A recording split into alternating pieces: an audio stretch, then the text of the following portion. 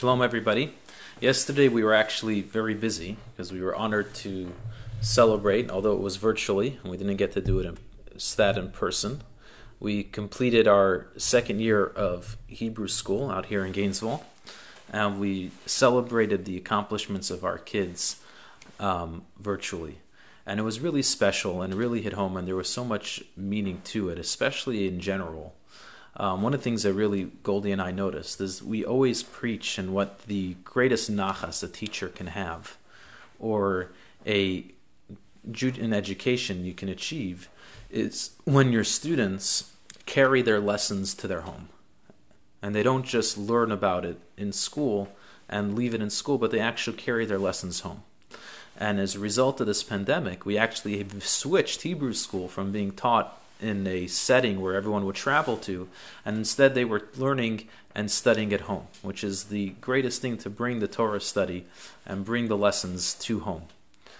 But more than that, we're actually coming up to next week on Friday is going to be the holiday of Shavuot, and on Shavuot we celebrate the giving of the Torah at Mount Sinai. And the Midrash tells us that when God was preparing to give the Torah to the Jewish people, he asked the Jewish people who was going to be the guarantor. And God answered, and the people answered, well, our forefathers, they shall be the guarantor for us receiving the Torah. And God said, no, that's not going to work. And so the Jewish people said, well, our leaders, our teachers, they'll be the guarantor. And God said, no, that's not going to work. Then the Jewish people said that our children will be the guarantor. And God said, okay, if that's the case, we got a deal. The education of our children is so crucial and so important as a nation that in this premise is what God gave us the Torah. Because in truth, we are as good as what we teach our children, what's passed on to the next generation. And therefore, what happens at the home in Judaism, we really believe, is what we do at home is what our children will take away.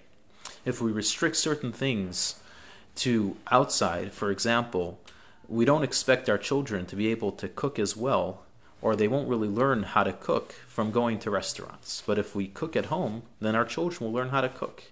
And the same thing with everything. If our spirituality is limited to only going to synagogue or only to specific times and places, then our children won't necessarily have what to take away. What kids take away the most is what happens at home. And during this time, we have really that opportunity to show our children what is the most important. We're at home now. What we do in our home, whether we're grandparents or friends or parents currently, or kids are at home already out of the house and so on and so forth, what we find important to do during these times at home, that sends a message of what's important and what's crucial to continue.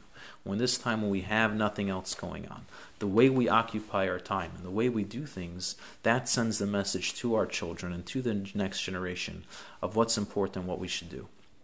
So I want to wish everybody to use the opportunity and be the best you can be, and be there for your children, and let's bring home what's important and what's meaningful. Shalom.